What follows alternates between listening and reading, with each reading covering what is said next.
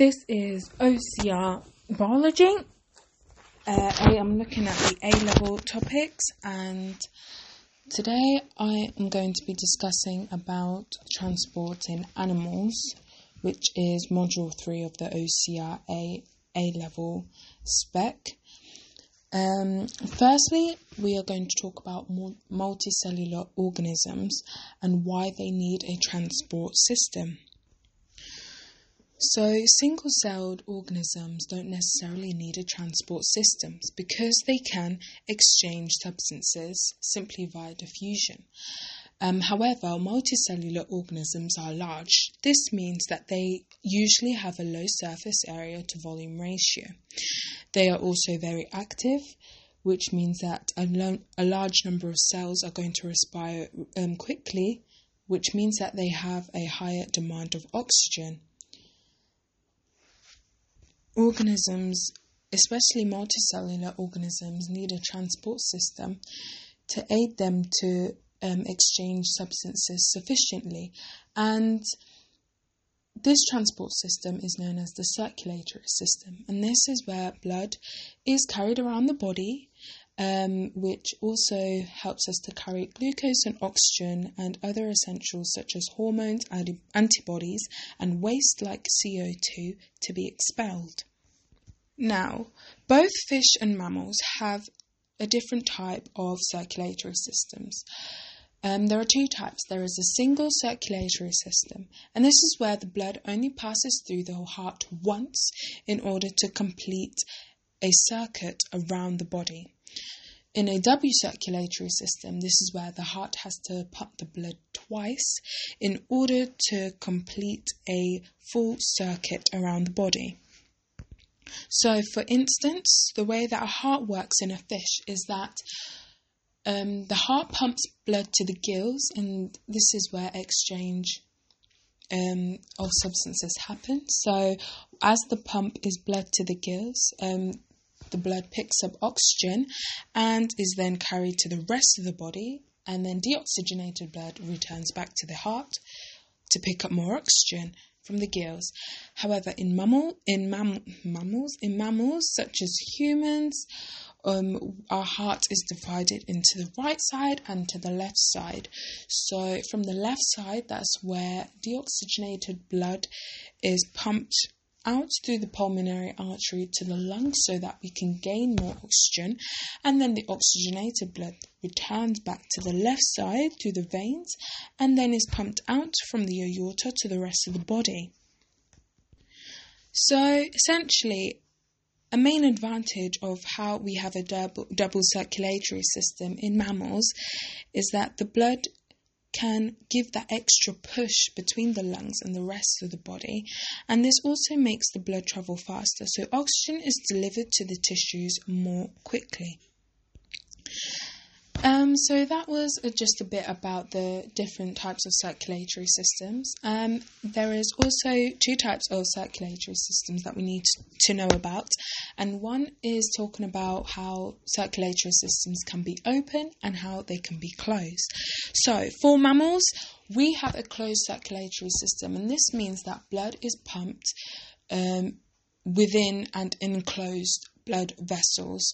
So when the heart pumps blood into the arteries, these branch out into capillaries, and then substances like oxygen and diffuse from the blood into the capillaries, but the blood stays inside the blood vessels as it circulates, and then the veins obviously take the blood back into the heart. So they're always enclosed inside blood vessels.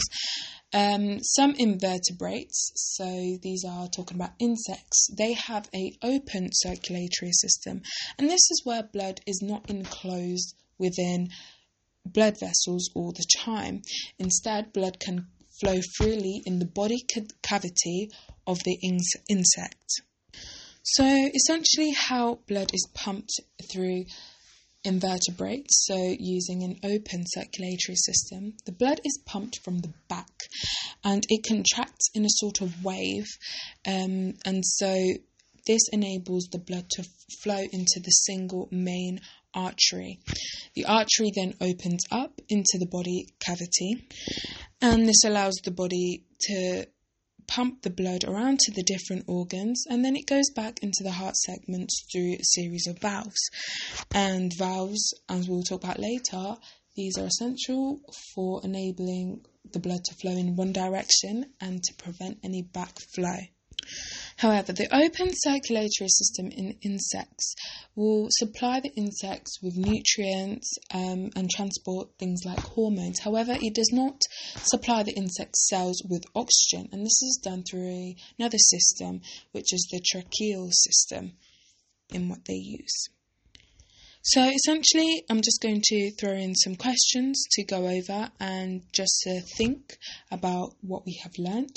So, give 3 reasons why multicellular organisms usually need a transport system, but unicellular organisms don't.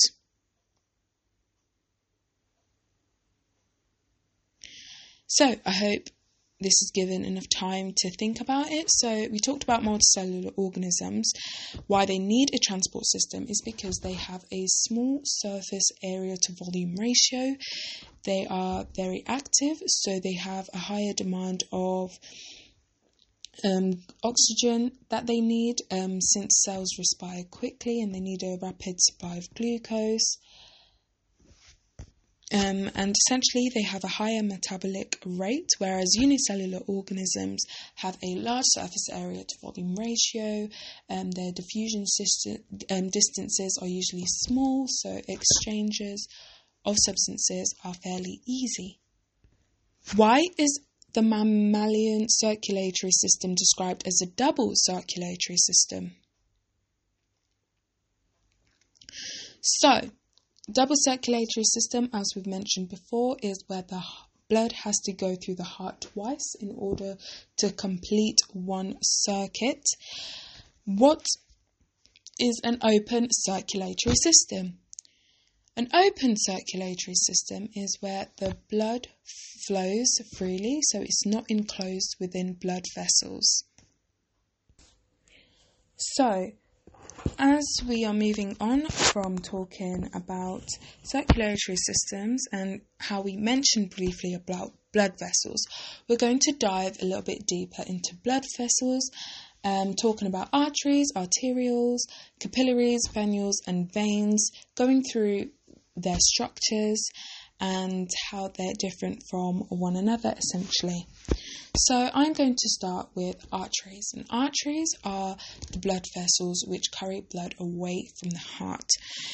You will probably have known of pulmonary artery, and this is the artery which carries deoxygenated blood from the heart to the lungs so that we can then pick up oxygen and obviously transfer that back to our hearts.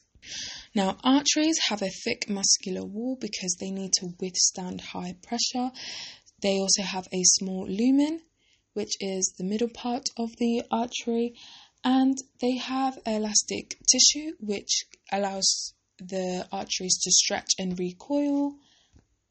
They also contain endothelium, which is folded, which helps to maintain the high pressure and allow the artery to expand. So arteries then branch off into smaller blood vessels called arterioles. They have much less elastic tissue, but they also have a layer of smooth muscle. The smooth muscle allows them to expand or contract, thus allowing the control of blood flowing through the tissues. And then you have capillaries, which are again only one cell thick. This is vital so that exchange of substances can happen more easily, and since they're only one cell thick, that means diffusion distances aren't as large. The capillaries are what connect to venules, and then it's the venules which form the veins, and again the veins are the capillaries which carry blood towards the heart. They have a much larger lumen than arteries and a much less muscle in their walls. Veins also contain valves. This prevents the blood from flowing backwards. And then all veins will carry deoxygenated blood to the heart because the oxygen has been used up by the body cells. But then also remember that the pulmonary vein is what carries oxygenated blood back into the heart. Now I am going to be talking about tissue fluid. Essentially, what is it? What is tissue fluid? So, tissue fluid is literally the fluid that surrounds the tissues, the cells in the tissue, and they are made from substances that leave the blood plasma, such as oxygen, water, or any nutrients. Remember, tissue fluid will not contain any red blood cells or proteins simply because they are too big to pass through the capillary wall. So cells will usually take up oxygen and other nutrients from the tissue fluid and release metabolic waste in the capillary bed, which is essentially the network of capillaries in an area of tissue. These remove substances out of the capillaries into the tissue fluid, and this is done by pressure filtration. So let's begin with the arterial end. So, the hydrostatic pressure inside the capillaries as the blood moves from the arteria into the capillary is greater than the hydrostatic pressure which is in the tissue fluid. And because of this is what forces substances out of the capillary and into the spaces around the cells, which forms tissue fluid. So, as substances leave the capillaries, this causes the hydrostatic pressure in the capillaries to be lower at the end of the capillary bed that's nearest to the venules. Another type of pressure is oncotic pressure. Now, oncotic pressure is generated by plasma proteins, and this is what is used to lower the water potential.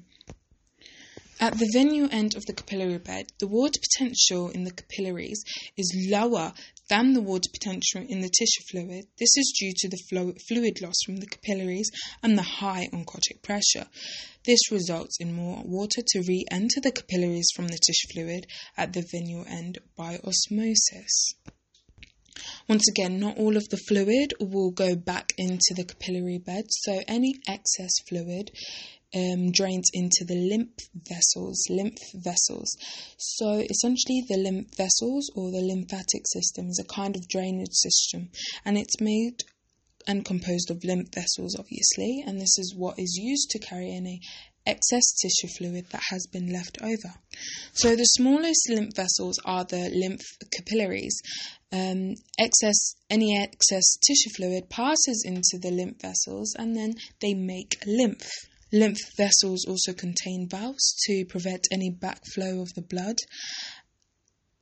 So the lymph is carried to the lymph vessels in the thorax, which is in the chest cavity, and this is where it is returned to the blood near the heart. So we are just going to run down a summary of all the substances that are found in the blood, in the tissue fluid and the lymph, and the reason why some of these substances are not found in these type of tissues. So, for instance, the blood will all contain red blood cells, white blood cells, platelets, proteins, water and dissolved solutes. These are all what the blood contains. Now, going on to the tissue fluid, remember the tissue fluid will not contain any red blood cells simply because they are too large to pass through the capillary wall. They will, however, contain quite a few white blood cells, since they will only enter tissue fluid when there has been an infection. Tissue fluid will not contain any platelets, however, will only be present in the tissue fluid if the capillaries have been damaged. Proteins. Tissue fluid will only contain a very few, but not as many, simply because some proteins, or if they are too big, they will not be able to pass through the capillary wall. Yes, tissue fluid will contain water, since the tissue fluid will have a higher water potential than the blood. Dissolved solutes, yes, solutes can move freely between the blood into the tissue fluid. So yes, tissue fluid will contain dissolved solutes. Moving on to the lymph now. Red blood cells, again, no, red blood cells are too big to get through the capillary walls into the tissue fluid, so they will not be able to be present in the lymph.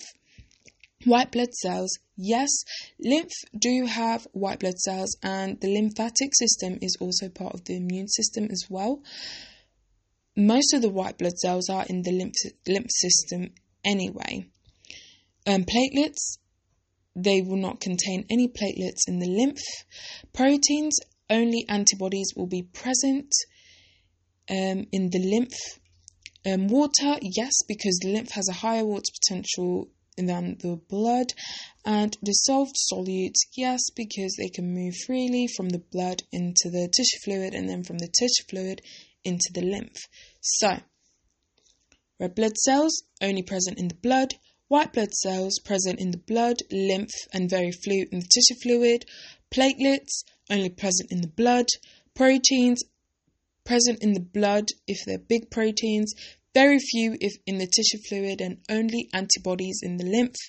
Water and dissolved solutes are all present in the blood, tissue fluid and the lymph. So I guess I should cut it very short from there. We have talked about blood vessels and circulatory systems, transporting animals.